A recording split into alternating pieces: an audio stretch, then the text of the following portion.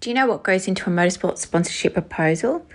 If not, today's episode is for you. We're going to be covering what you should and shouldn't put into a proposal and how to make them stand out. Hope you enjoyed today's show.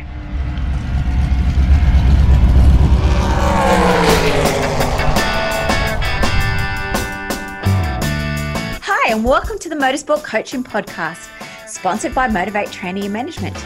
This is a podcast where we talk to drivers and industry experts to help you maximize your performances on and off the track.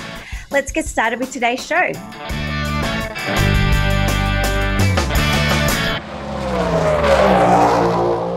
Hello, crew, and welcome to episode 154 of the Motorsport Coaching Podcast. I am your host, Belinda Risley, and today we're going to be looking at sponsorship proposals outline overview.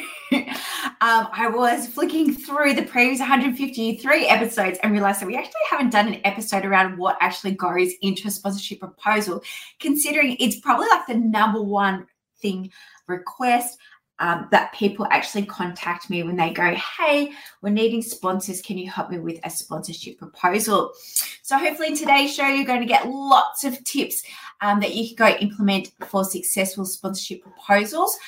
Of course, we'll be going through more detail in our upcoming Winning Sponsors course that is kicking off officially Monday, September the 18th. More details will be available in the show notes. But if you're looking to gain sponsors to keep you on the racetrack, then I highly recommend you race out and find some more information to see if this course is right for you. All right, well, let's get started. I'm not going to go too long. I'm just going to go briefly an overview of an outline of what actually goes into the proposal. But I guess the biggest thing when it comes to sponsorship proposals is really the proposal is one of the final steps in securing a sponsor. A lot of time the perception is out there that in order to gain a sponsor, we need to have a proposal, but that is certainly not the case at all. Because basically the sponsorship proposal is a wrap-up documentation that is confirming discussions that you've already had with somebody within the organization around about potential sponsorship and around about what the sponsor is wanting to get out of this relationship, and also around it, the cost and the benefits that you're going to be able to provide them. So when it comes to a sponsorship proposal, there is a lot of work that goes into the actual content. But again, you can have the framework already developed. And then once you have a new prospect, it's easy to go in and then just update that information.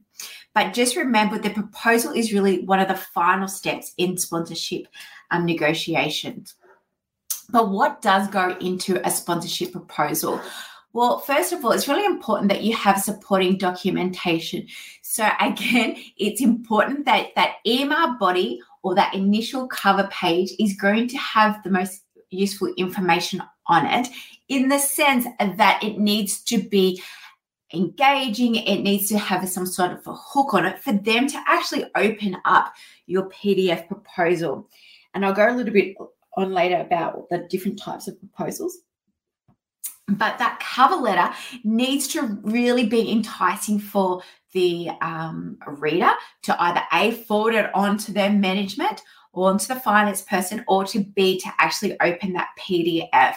So when you send these proposals, really take some time to also structure out what that cover letter / email body looks like. Things that you can include within the cover letter email body obviously is an introduction to yourself, to your team, reasons why you're seeking sponsorship. You can summarize key points of your proposals. You can include an executive summary, like an overview of your goals, highlight some of the benefits of sponsoring your team, outline some of the sponsorship offerings that you may have. And I will talk about packages really towards the end of today's show. You can talk more about your team, the race category that you're involved in currently, and the one that you're wanting to progress to. So really, it's important to make sure that information is brief. Most of the time, I actually just write it into bullet points so that they can kind of get the picture, who you are, what you're about, and kind of taking you onto the journey, and then to get them to be really excited to open that next step, whether that be that PDF or a video or something quite unique. So then when it comes to the actual proposal outline, so the documentation, it only really needs to be 1 to 2 pages. Okay, it doesn't need to be full of graphics. 1 or 2 graphics is fine, or you can have 3 or 4, but you certainly don't want it to be just full of imagery, because they can certainly go to your social media accounts and see all those photos. This is about the content. And at the end of the day, this documentation is, again, that final documentation around a conversation you've already had with the key personnel around what they're wanting to get out of sponsorship. Okay, so this is basically, you might have spoken to a sales rep within the organization and they're like super keen and they're like, oh, hey, Johnny, can you send me some more information so I can send it through to my boss? But I'm really keen and I love the benefits that you can offer it. If you can just put it all down on a piece of paper and send it through, that would be great, is pretty much what this proposal is doing. So on the actual sponsorship proposal, the template, the 1 to 2 page documentation, it is basically going to have, first of all, the value to the sponsor, or the what's in it for them. Okay, so you wanted to describe the potential benefits and exposure that sponsor can gain by partnering with you. You need to have a clear understanding of the audience and the demographics about your race category or the series that you're competing within. So you need to highlight your target audience, including demographics and engagement levels. This content either you can get from your social media analytics and or from your race category owner or the manager of that. Okay, but that is the kind of content that sponsors are looking for. You also need to have a clear understanding of your reach, again, on social media as well as the category. So whether that's TV rights, whether that's through their own media, live streaming, you need to actually specify all of those, whether there's one of those 3 platforms, and then around what kind of reach they can be expected to receive. So explain how often you participate in the events and races, how many people attend or actually follow these events. And of course, last but not least, is around about the visibility. So we know that sponsors are looking for more than just a sticker on a car, but you need to showcase, what is their want out of this sponsorship. So again, are they looking for brand awareness? Are they looking for lead generation? Are they looking for sales? Once you've identified one of those 3 core principles, then that's what goes into that proposal at the start. And then that's what you're really highlighting throughout this 1 to 2 page document. So once you've gone through that value to sponsors, that what's in it for them, the next section you need to concentrate on is your engagement strategy. So how do you plan on to engage with your audience and to promote this particular sponsor? And this is now running into the benefits. What are the benefits now that you can offer that sponsor? Now, we've spoken about benefits before, and I'll link in today's show notes our previous podcast we've done around benefits, as well as a free PDF around 50 ideas of what benefits you can offer sponsors other than a sticker. So make sure you race to the show notes to check those out. But in that side, that engagement strategy, as stated, you wanted to showcase the benefits that you can offer them. And one of those things is around activations as well. So how can you promote the sponsor during the races, the events, and other motorsport related activities? And again, just not having a sticker on a car is going to be suffice these days. You have to think outside of the square. You need to put your marketing hat on to how can you actually activate this sponsor? How can you get them engaged into your fans, into your category? And how can you make them obviously make sales or to get lead generation or to have that brand awareness? So one of those 3 key principles, you need to have that established prior to starting off with this sponsorship proposal. And then we go into the sponsorship opportunities. So for those that have been following me for a long time would know I'm not a fan of the gold, silver, and bronze package. Okay, I am, however, a fan of having different sponsorship levels and a benefit that's associated with each of those levels. So you could have something like an entry level, mid, premium sponsorship, but all of those levels have different responsibilities. Okay, so for example, an entry-level sponsorship could just be a basic logo placement on the side of the car, so many social media mentions, per month, per year, per race meeting. It could be so many corporate hospitality tickets. But of course, each of those levels have a bigger piece of the pie, so to speak.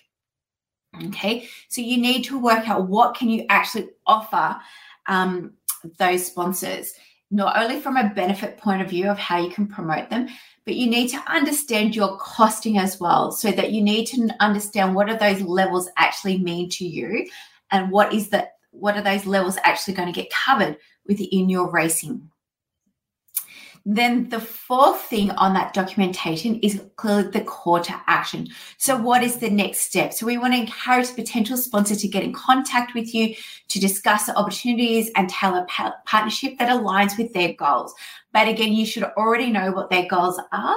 You should have had either a conversation with them, you should have had a meeting, hopefully a meet and greet. But if not, worst case scenario, if you are cold calling sponsors, that you've at least researched that company and you're telling them how you can actually align together and why you should align together. I think the call to action is a fantastic opportunity to have these days, having a QR code on there. They can simply scan that and then they can book a time with you. So you need to have an online booking system depending, where you are basically on your sponsorship journey, to how many sponsors that you're acquiring. But there are definitely a lot of free services that you can do to have that booking system. The QR code you can get free from Canva. I'll put a link to the Canva website in the show notes. But having those QR codes are pretty cool, and sponsors like them at the moment. And of course, your contact information.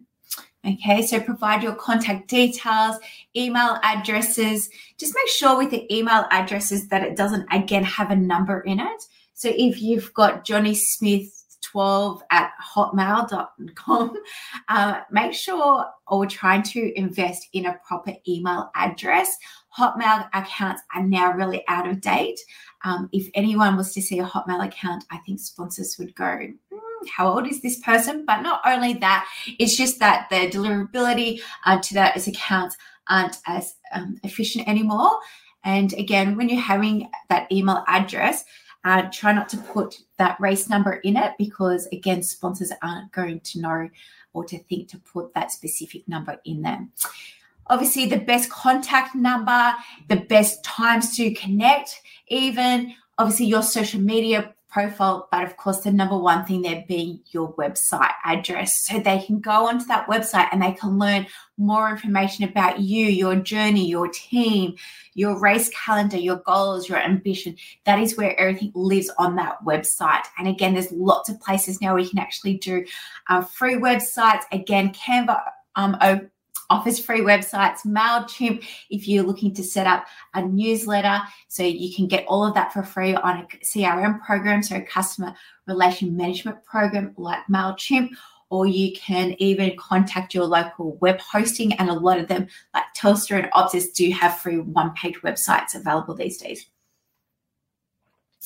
Okay, and then on the bottom of the email body, or that actual cover letter that we initially did, put in there that follow-up date.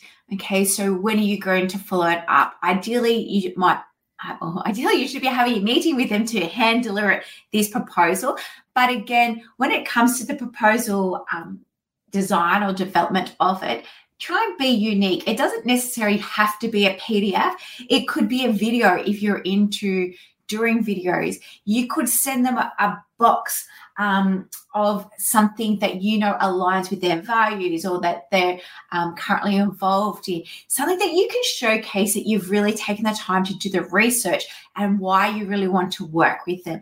And again, you've got to understand, especially like big businesses, they get hundreds of proposals, PDFs on their desks every day, if not every month. And so it's really important that yours sticks out somehow differently for them, again, to actually open it up.